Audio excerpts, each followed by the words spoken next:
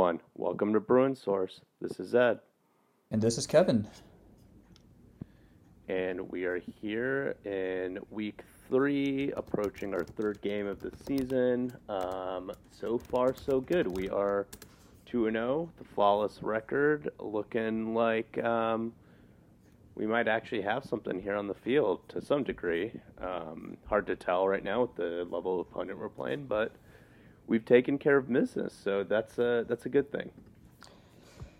Yeah, as much as business as you can take care of at this point. We've played two overmatched opponents, and we have made them look overmatched to some degree, I'll say. And that's all you could really take away from these first two games.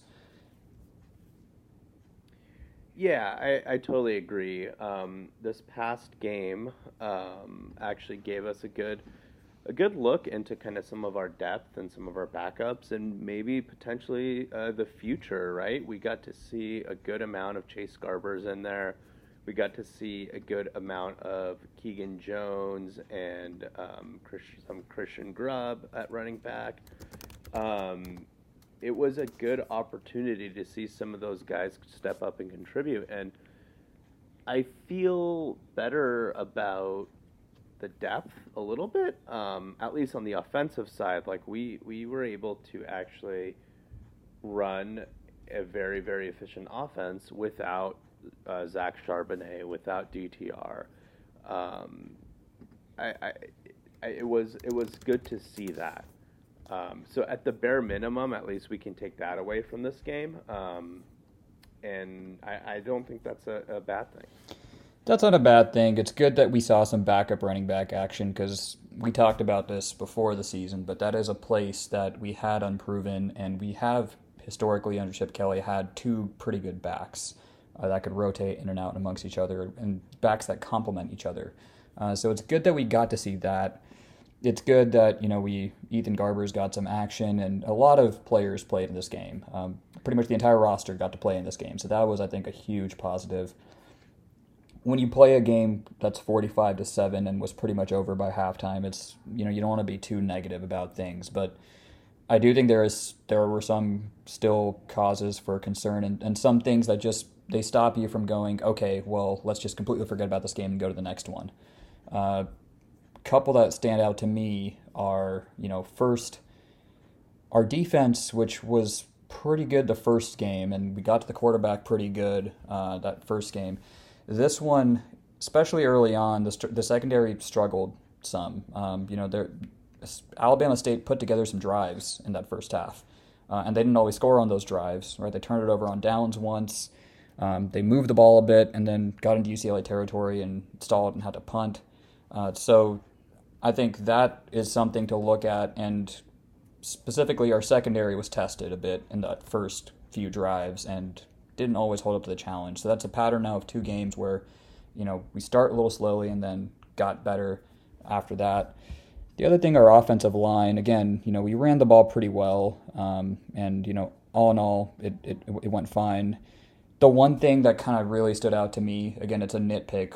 In a game like this, you can only nitpick, but I think it was like the sixth or seventh drive. It was somewhere inside the second quarter. We had a goal to go situation there with first and goal at the 3, and when you're playing an FCS opponent that's probably about 50 pounds lighter than you at every single spot on the front and probably the other areas as well, you'd like to just be able to take your offensive line and shove the ball in the end zone, and we got stuffed at the 1 yard line. Three straight. That was embarrassing. Right, so three straight tries, and you would like to just say, like, look, you're an FCS team, you're an FBS team. We're gonna score now, and we weren't able to do it, and we ended up settling for a field goal at the 1 yard line. So even that right there, I mean, kicking field goals to the 1 yard line against an FBS team, like that didn't sit so well with me either. So I think those are some things that just make you go, well, hey, we still gotta work some things out.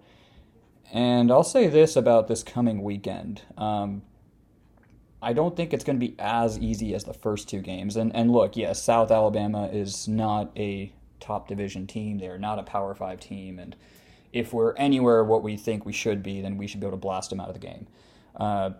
But South Alabama coming in this week, they have started 2-0. The first game, they blasted Nicholls State out of the stadium. And last week, they beat an FBS team. They beat Central Michigan. And before you say, oh, well, Central Michigan held it tough up at Stillwater at Oklahoma State week 1 and lost a 44-58 game. So, this week I don't think is as easy as is going to be the past 2 weeks. And Vegas has taken notice here. We are, at the moment, I think last I saw, 15.5-point favorites. So it's not like we're 40-point favorites here against some lower division team. We are 15.5-point favorites in this game. So if we come out here and struggle, I think it's time to sound some panic alarms, unfortunately. You know what I never want to see ever again? The 10-yard cushion soft coverage. I never want to see that played at UCLA ever again. And sadly, I think we're going to see it a lot. I don't care if we're going to get burned every time. I'd rather get burned like that than giving up 15, 20 yards underneath every single time. It's the most infuriating, most frustrating thing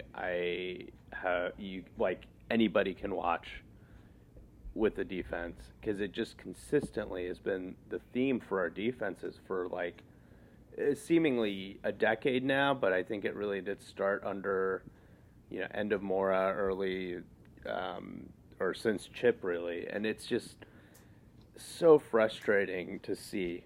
And it continues under Bill McGovern. I think that was one thing that I've been looking for is how do we play coverages? How are we actually going to set up? And we're still giving so much cushion. And if we cannot body up an FCS receiver, then what the hell are we doing here? It's absurd. And no knock against Alabama State here.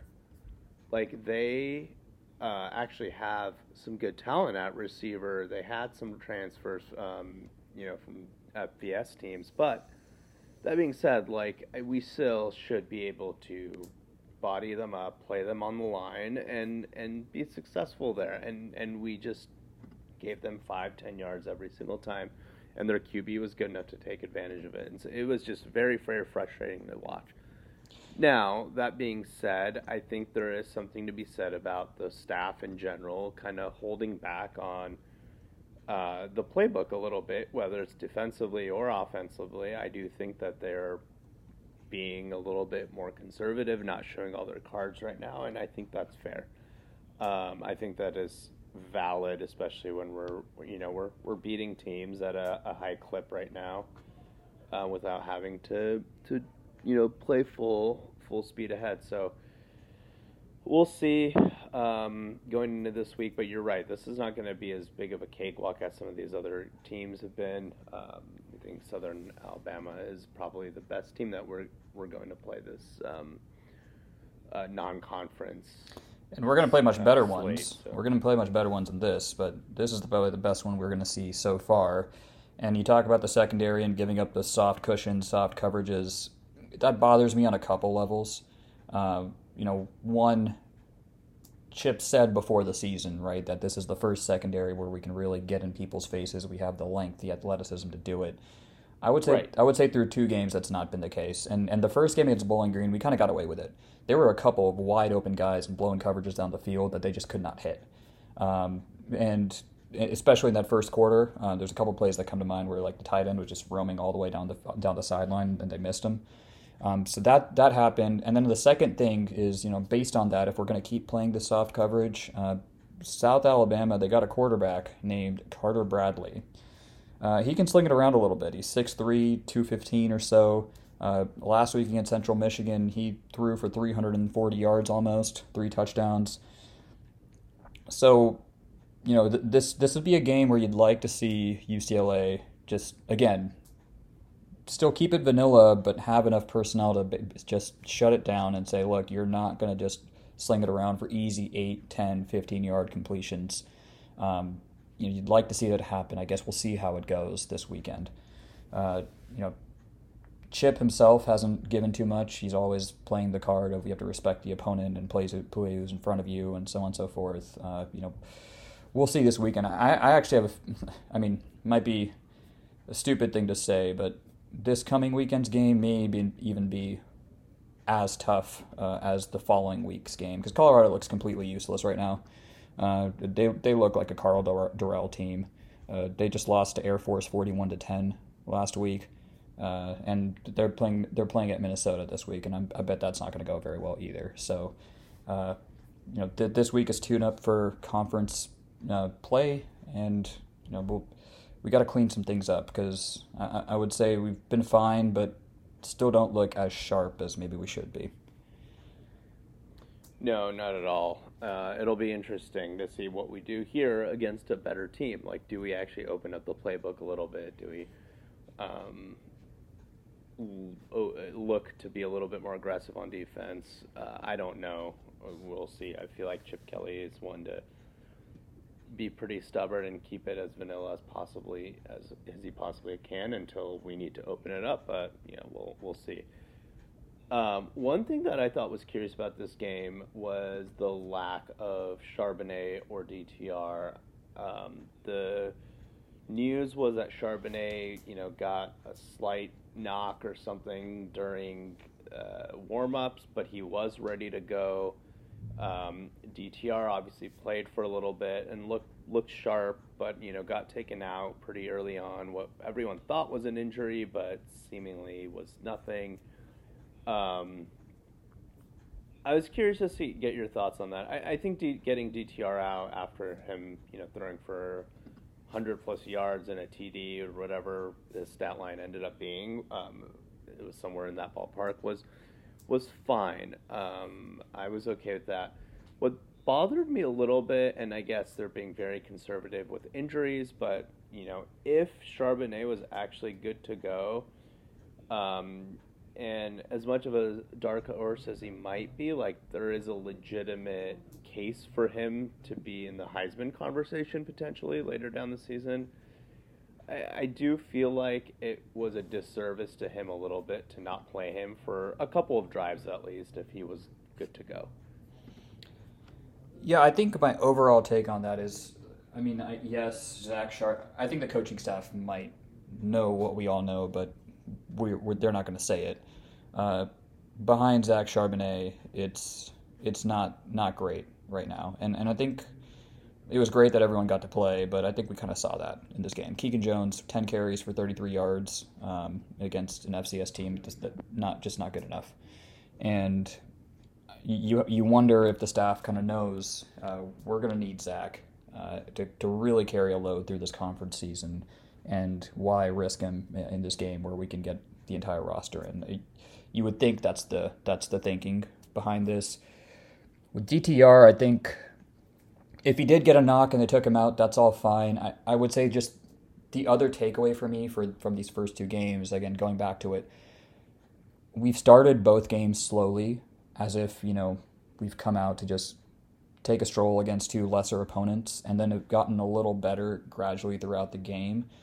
Now, is that because the team is treating these as scrimmages, or is that because, we actually have a fairly undisciplined team? I don't know. History would suggest that it's the latter.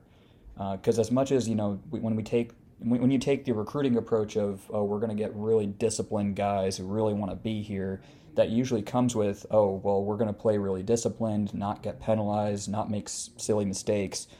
And that's not really been UCLA these last 3 years. And that's we've started both the games like that. So that's where when we bench DTR, that makes me a little nervous because offensively overall, I think we have places to sharpen up. And these are the games to do it before you get into conference season. And you could be making use of these opportunities. Yeah, I agree. I did see some positives, though, in the backfield. TJ Harden looked pretty good. He's a young guy up and coming. He ran pretty powerfully. He had, over 50 yards, I think, on 7 carries. Christian Grubb also was surprisingly showed off some running chops there. He also, I think, went for over 50 yards with only 7 carries. I think both of those guys scored touchdowns. And Grubb's been around for a while, but I think Harden was good to see him out there. He's somebody who could potentially, step up in the future. And then Deshaun Morrell, it was good to see him as he did well. freshman coming in there. Yeah, he did well. So I did like some of what I saw. And I wonder if the coaching staff needed to see that, right? Because maybe they knew this. They knew that, is Keegan Jones really our number 2, or do we got to give some guys some competition and give them some live reps to really see what's going on? And I think that's maybe what the outcome of this was, right? Like TJ Harden, younger guy, Deshaun Morrell, are these people that we have to rotate in more rather than just keep a solid number 2? I think if I had to guess, that was the thinking behind we got to leave Zach out for caution, and we got to just see how these guys look in live action. Yeah, and I think that's legitimate. And I think, I don't know if we're going to have that number 2 guy behind Zach this season. Like we're not going to have that 1-2 punch anymore. But I do think that we will have a number 2 rotation of some sort. Like we'll have a committee approach behind Zach when we need to spell him. I think it'll be situational. And that's fine. I think we have enough talent and enough young guys there that can step up and spell Charbonnet when needed. So I'm not as worried about that. And also, like, we know Charbonnet's gone. We know Jones probably isn't going to be the guy in the future. So getting Harden, getting Morrell in there will be good to see him. See both those guys get some reps in there. I mean, we do have, as of right now at least, what's his name coming in, Roderick Robinson, who is looking like an absolute monster. So if anything, having kind of a little bit of a void behind Charbonnet might not be a bad thing to try to hold on to that kid, because I don't know if you've been following him at all, but he has been lighting it up. He's been absurdly good. And now SEC teams are taking notice, so we'll see what happens there. That's a different story. I do want to talk about Ethan Garbers. I think earlier I said Chase Garbers, so apologies for that.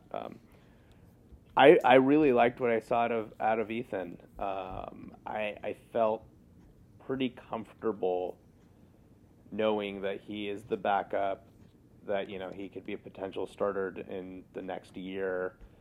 And if anything, God forbid, happens to DTR this season and he needs to miss any amount of time, like, we have a very, very competent to good quarterback in the wings. So that was good to see. Yeah, I've always been a fan of Ethan Garbers. Doesn't flash, crazy ability at first sight, but he's always been good at, taking what the defense gives him, finding the open guy, keeping the offense moving. I've never felt that the offense is just going to be stagnant when Ethan Garbers is out there. I've also never felt like just incredibly nervous that he's going to turn the ball over.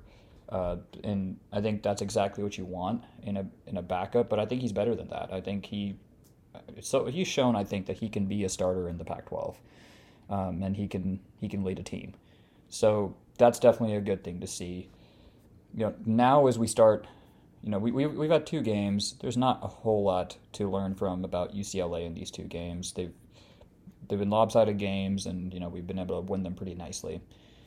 We've seen a bit of the rest of the conference now. So with that in mind, I'll ask you, Zed, do you have any modifications to what you thought before the season, just based on how these first 2 weeks have played out?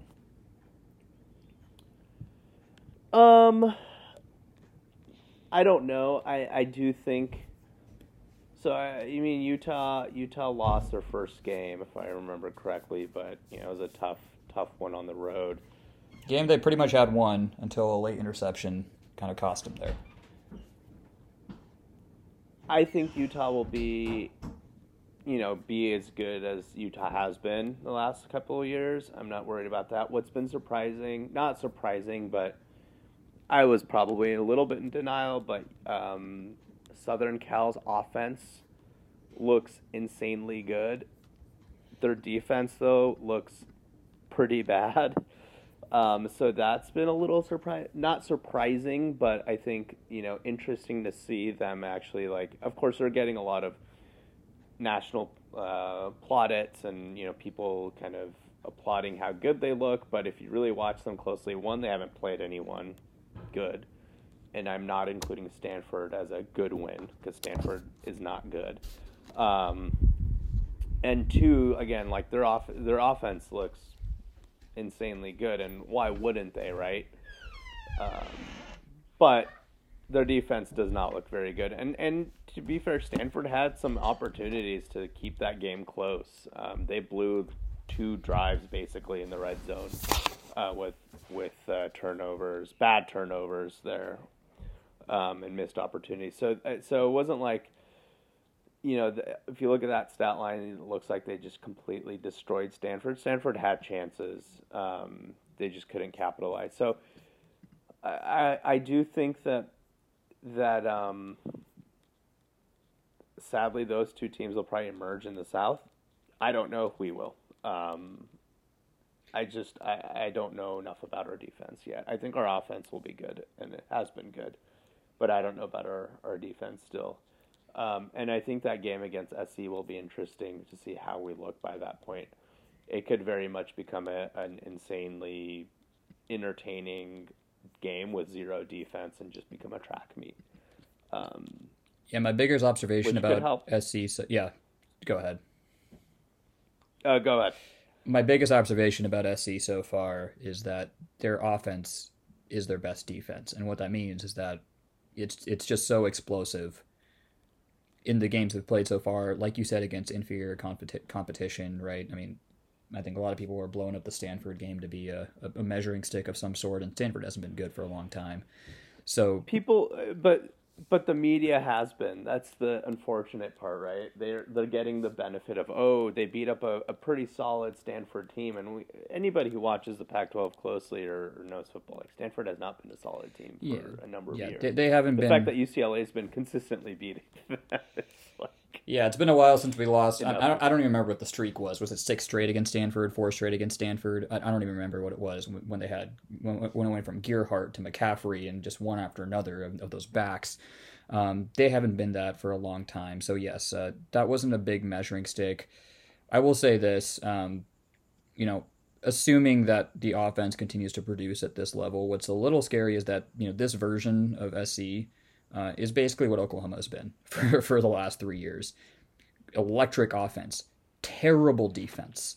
And the best form of defense is basically just that your offense scores so much that the other team has to take a lot of chances. And that's basically what happened to Stanford this weekend. They had, chances to go. They had, I think in the end, I'm looking at it right now, it finished in total yards 505 to 441 in favor of SC. So they had a lot of yards.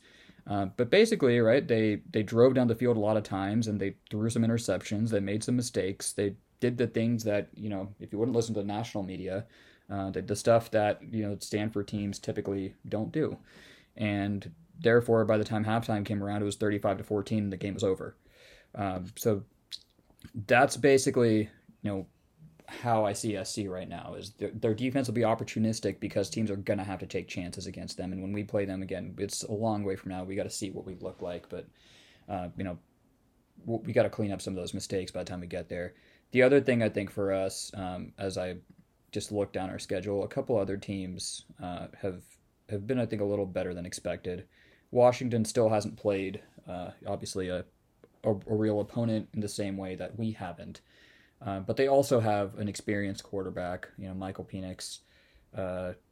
He's done well so far to start the year. They got a game this weekend against Michigan State. We got to see how they do. But that can be if Michael Penix is who we think he is, and that offense is going to move, that could be a dangerous game. Utah, the Florida loss, I think, is blown up on the national scale because it was a road test by the highest ranked Pac-12 team on the road and as an SEC opponent. But Utah basically had the game won and just threw an interception late. I fully expect that they are going to be the class of the South along with SC. And for us to beat them, we're going to have to get a lot better, I think. Uh, Preseason, I thought we could play Oregon tough, and I guess we'll see. To win at Autzen, I think still, if we're going to give 10-yard cushions to all these teams, I think we're going to struggle. And then again, Oregon's interesting though. Like again, Georgia's very good, but they went up and they got annihilated. Oh, that was an A to Z beatdown of every proportion that you could think of. I mean, yeah, they didn't score a touchdown the whole game, so it was not good. But I mean, they went and beat up Eastern Washington pretty good, but Eastern Washington is not a good team. I'm interested to see them against BYU this week. I think that'll be a good temperature check to actually see how good this team actually might be. I don't know why or how they're still ranked 25 after getting annihilated by the only good team they've played, but I think that'll be kind of the measuring stick to actually give us a good sense of like, are they a good team? Are they a decent team? Are they just going to be overrated? Going for like I don't know. It's hard to read them. If you've watched some SEC, I mean, Bo Nix has always kind of been a polarizing figure. He's just that quarterback that's so middle of the pack. He's played a lot of football, but his stats don't really jump off the page to you when you look at them from Auburn. Just kind of middle of the road there, right? Like last year, 11 touchdowns, 3 interceptions. The year before, 12 touchdowns, 7 interceptions, about sub 22 to 2,500 yards. So it's not like they brought in, a superstar gunslinger here, and I think that kind of showed against Georgia. He was outmatched in that game.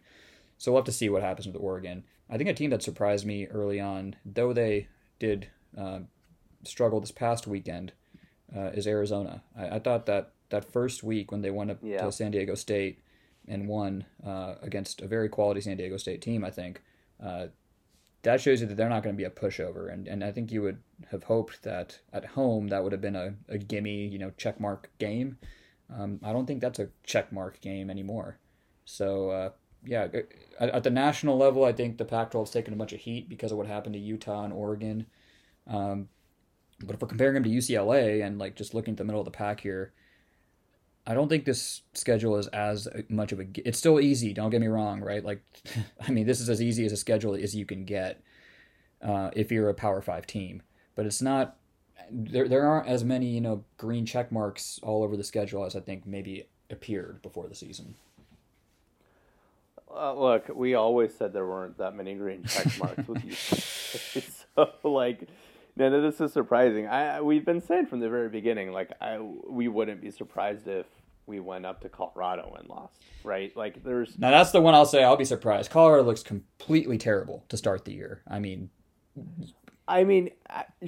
don't. Should we lose? Do I think we'll lose? No. Would I be shocked if we lost to Colorado? Also, no. Like, that's just how bad we've been. Like, nothing will surprise me at this point. The only thing that will surprise me is if we actually somehow run the table for the season. That will be surprising. That will be the only outcome that will be truly shocking to me. Anything else, everything beneath that, none of it is shocking. I could see us lose every game in the Pac-12, or I could see us win 10. I don't know. It all solely depends on our defense, and we don't know enough about it yet to make that call. But I do think, Colorado should be the only really gimme. Even Arizona State, it's hard to read. Emory Jones as their QB is, looks decent enough to, beat us.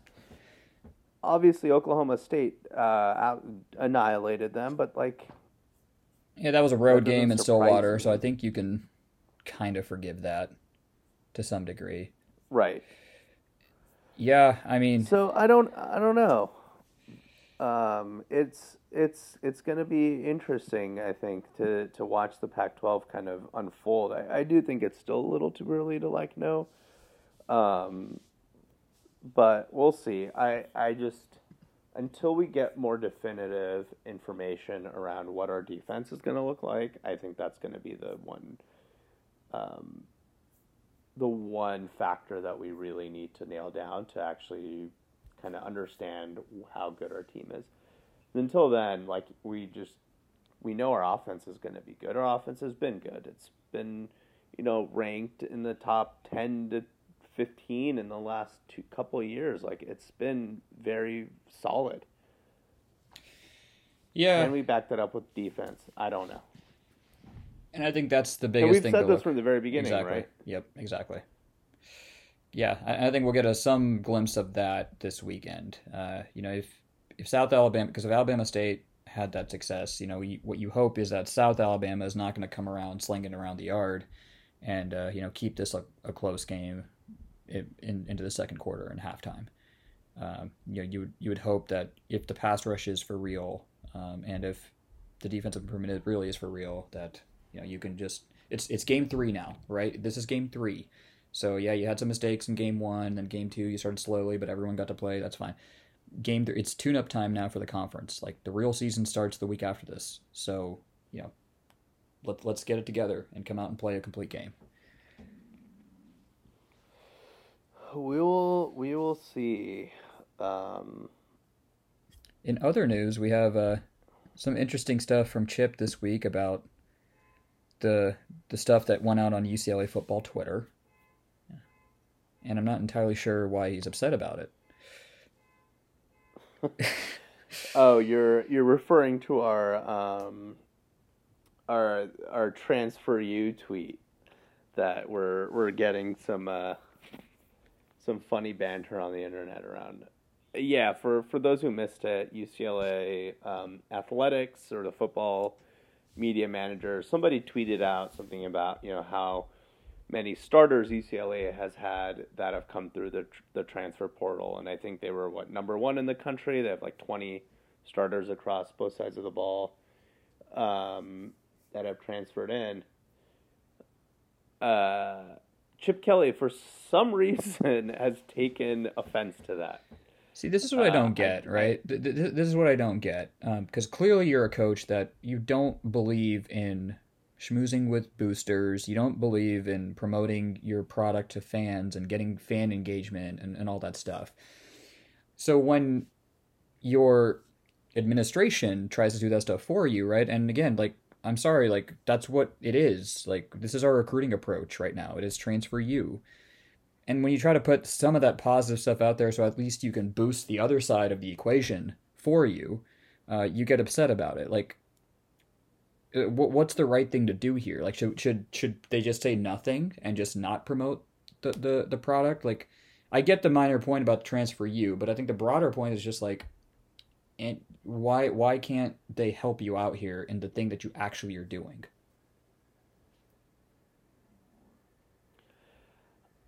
I don't get it. I truly don't, because he clearly has given up on high school recruiting. So you would think that he should be out there touting this whole thing. Like he should be proudly like talking about how we're bringing in transfers and they're successfully playing for us and starting, and this should be a selling point, and for some reason he's just not complying with it. And so it's very, very strange. I don't understand it. I really don't. You know what I thought about this weekend? Because obviously, Nebraska lost and Scott Frost got fired. Uh, I'll just put this as a closing thought for today. But I was thinking about this. I think Chip Kelly would do great at a place like Nebraska, right? Where the recruiting footprint is set. Because I think that's where Nebraska struggled. They used to have a footprint in California and in Texas and in some cases Jersey. But then when you move to the Big Ten, those people aren't watching you anymore. Um, Chip Kelly could totally take whatever recruiting approach he wants there, probably develop them in the way that it actually wants. Just be a full football factory. We don't have to do this whole books and ball thing and create this facade that we need great students in there. That's no disrespect to Nebraska, but you don't have to create that image, and you don't even have to do it at UCLA. Uh, And the fan side of the house and the promotion and the administration, I mean, they would take care of that stuff for him. So I don't know. I when this whole transfer you thing came out, I thought about that. It's like, a place like that where fan engagement is already going to be good and you don't have to worry about all that stuff. You can just literally do what you want with football. I think you could maybe do well there. But unfortunately for us, you got to do some of that stuff. First off, I was shocked that Frost got fired the way he did. That was wild. Good for Nebraska. I was actually, it's funny you bring this up. I was chatting with a coworker about this yesterday who is from Nebraska, went to Nebraska, and is a Cornhusker fan. And I was kind of joking with him about, like, I was like, hey, if you're looking for a coach, we got one for you. I think he, is very accomplished. And he was like, honestly, I don't know if Chip would do well there. And I was like, what do you mean? And we were chatting about some of those factors that you were saying, but he was basically like, look, like the fan base there is going to puts an insane amount of focus on the coach in recruiting, in basically everything, for the sole factor that there's literally nothing else to do in Lincoln, Nebraska, or Nebraska in general. That fan base is as good a fan base as any there is in the country. It's what's kept that thing alive despite what's happened to them in the last 10, 15 years. Right, but he was basically rejecting the notion that Chip would be successful there and be able to like do whatever he wanted in that sense. He was saying that, there's a lot of pressure coming from fans on like recruiting and different things. It was interesting to hear that perspective because I was completely on board with you, thinking that he would do really well there, but it sounds like maybe the fans don't actually want him there at this point, which is not unfair, but also like some of the scrutiny that comes with being in that smaller market might keep Chip from being as successful as we think, especially when he's like being so prickly about stupid things like a tweet. Like, I don't know, well, maybe I'm just trying to speak this into existence, Oh, aren't we all? Yeah, I do get all that though. Yeah, maybe I do get all those points. 10. Chip wins 10 games, moves over to Nebraska. Win-win for everyone. Maybe not for Nebraska. Win for us. All right, I think we have talked everything we can for now. Yeah, nothing really going on with basketball or recruiting. Brandon Williams is announcing on Monday. We're hoping for good news, which it sounds like we will get. But I hope we can talk all about it next week. Yeah, we'll hopefully come to everyone with good news next week. But good news with that. Good news with hopefully another win and going 3-0 into conference schedule for a football team. And yeah. I'm trying to think. Nothing else really going on. I think water polo season is kicking off. Oh, the women's soccer team is number 1 in the country. That's cool. They got elevated after destroying Duke and UNC, who were 1 and 2 at the time, on the road. So that was cool. Other than that, I think that's it. Isn't that crazy that, if we hadn't made this move to the Big Ten, the teams that actually succeed here would have been the ones to suffer? Anyways. Yeah. Think about that, old heads. All right, then. Cool. All right. Well, we will catch you next week, and go Bruins.